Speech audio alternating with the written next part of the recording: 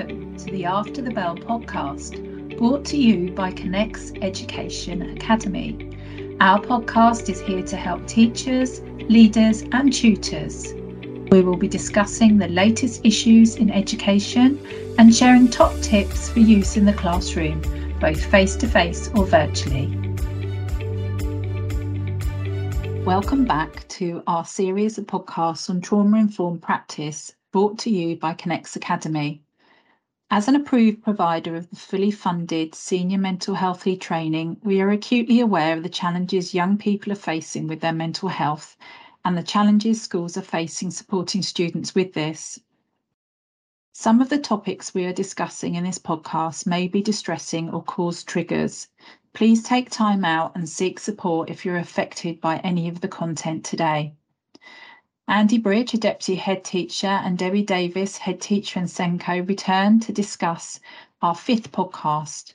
Last week, we looked at the impact of trauma on the brain, and today we're exploring in more detail the concepts of the freeze, flop, friend, fight or flight reactions, or the 5 Fs.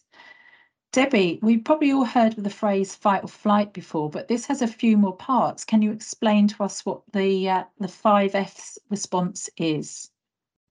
Morning, Georgie. Absolutely.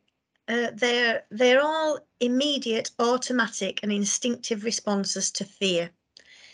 You're right that the two of these that we hear most about is fight or flight, and that's when somebody finds themselves in a threatening situation and their body either responds with physical fighting, a violent outburst, or alternatively flight, which is literally running, backing away and putting distance between yourself and the threat. However, despite not being spoken about as often, the other three responses are very common too. So to freeze means to go absolutely still, rigid and silent. In nature, we see animals doing this when they're in danger by playing dead. Flop is similar, but the muscles loosen and the whole body becomes floppy. To give you an example of that, if someone's experienced a sexual attack, they may go into flop, so their body doesn't become harmed because their body is floppy and loosey and loosened.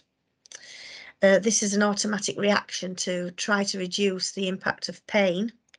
And finally, friend, it can be interpreted in two ways: either calling out for help from somebody, or alternative trying to befriend the potential threat or attacker by negotiating and pleading or begging.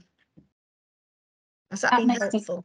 Yeah, that makes a lot of sense. And I think we've probably all seen or heard people responding in these ways now they've been explained. So, Andy, how does this link to children who have had adverse childhood experiences or trauma? Hi, Georgie. Well, I guess last time we talked about how the brain changes as a result of experiencing trauma.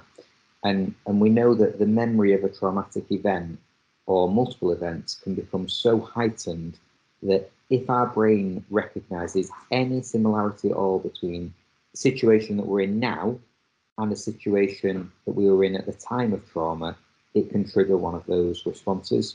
So, for example, if a child's experienced domestic violence, any future incident where there's any sign of aggression could trigger one of those involuntary responses. And that trigger could be anything. It could be a colour, a smell, a noise, a particular phrase. And obviously, if children have had exposure to those situations, they might be triggered into one of those responses in a situation that isn't actually threatening. They're not actually in any real danger, but their brain has been programmed to respond in that way to try and protect themselves. So it's almost a inbuilt reaction. Yeah. So in large, busy, noisy environments like schools, these responses could probably be presumably triggered quite often. How can we help students that are facing these situations? Well, the first thing we can do is try to limit exposure to situations that might cause the response. And I know Andy referred to this earlier about knowing the triggers. So if you know the triggers of a child, don't put them in situations where these triggers are going to be there for them to feel the trauma. Keep shouting to a minimum. and promoting a calm, peaceful environment that can really help. The word pause, I just loved how we mentioned that. Pause before you react. Think about why this child might be reacting in the way that they are. And being aware of any particular triggers specific children may face can be helpful in preventing these situations too. And a risk assessment can be implemented to try and keep them safe if they do enter one of these responses.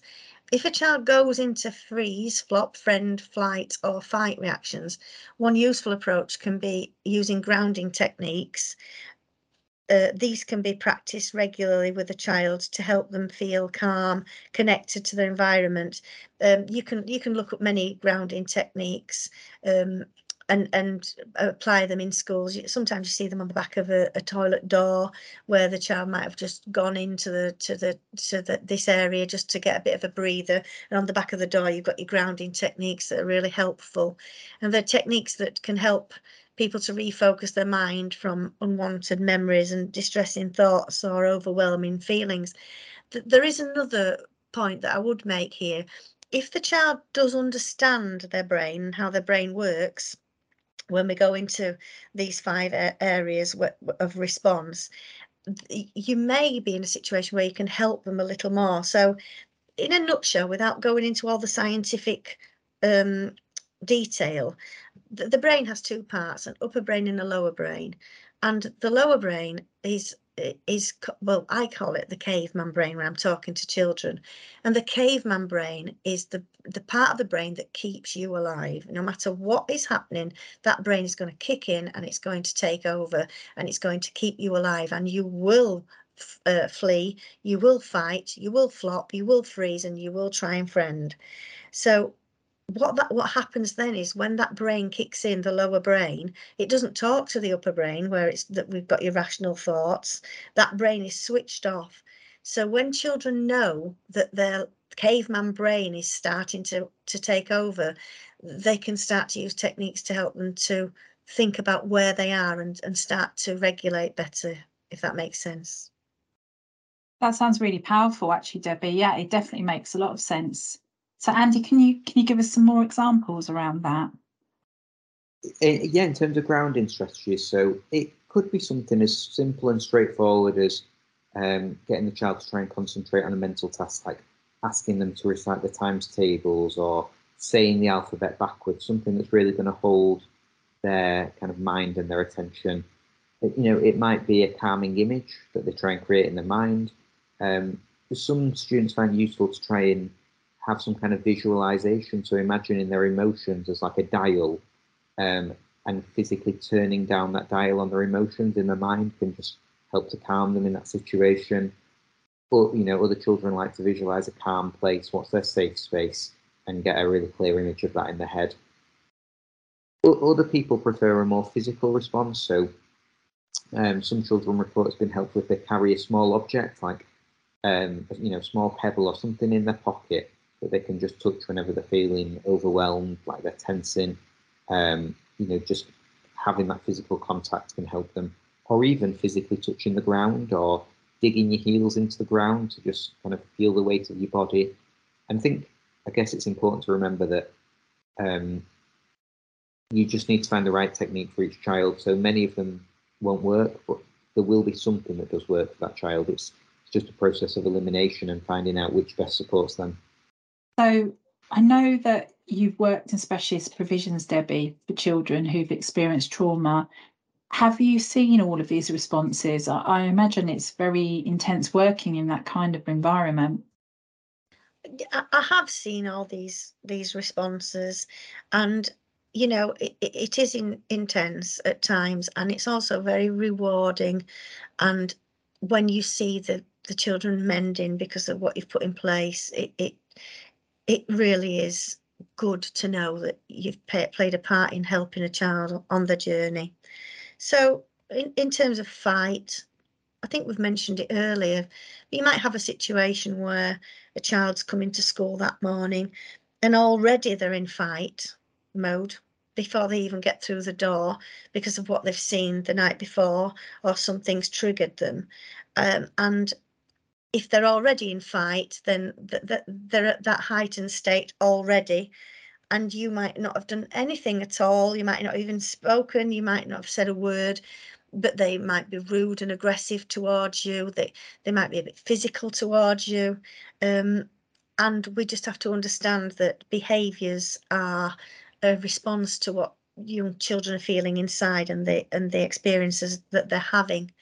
In terms of flight, you know, I've seen situations where young people have just got up and walked away or absconded because it's just too much for them. And obviously you've got your risk assessments and you put those into place to make sure that you're supporting them 100% there. And I mean, I've mentioned FLOP earlier on, and I think we've covered friend and freeze as well, with examples of you know, in terms of when you're in situations you freeze completely because you can't deal with what's happening around you. So yeah, I have seen lots of responses, but as I say, you can get to a stage where you can help children to regulate and feel that they can manage these situations better when they come along. Thank you for sharing, Debbie. So very intense environments, I imagine. And Andy, do we see these responses in mainstream settings as well? Yeah, we definitely do. I mean, the type of provision that Debbie's talking about, specialist provisions for children that have gone through trauma or children that are in, you know, residential care, it's probably much more frequent in those environments. But we absolutely do get it in mainstream because there's a very, very high chance that at some point those children have been educated in a mainstream classroom.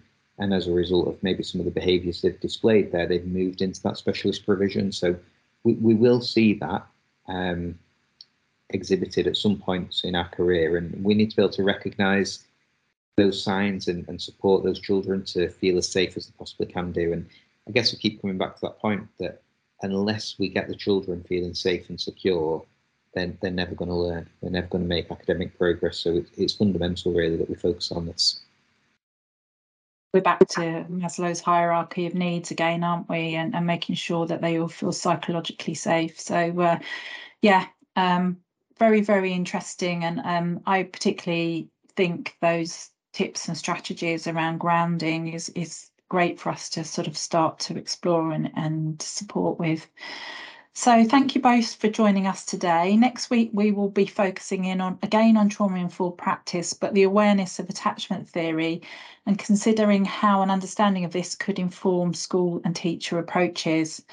Connects Academy is proud to be a DFE approved provider of the Senior Mental Health Lead training, and you can find out more about this and how to access your grant to fund it by visiting the connects-academy.com website and searching Senior Mental Health Lead. You can pick up our After the Bell podcasts, which are released on a weekly basis and provide quick tips and discussions with our experts around all things educational. And you can access this if you're walking the dog, if you're on your daily commute, or as your focus for the day. We hope you found these discussions useful and seek support if you need to. Take care. Bye-bye.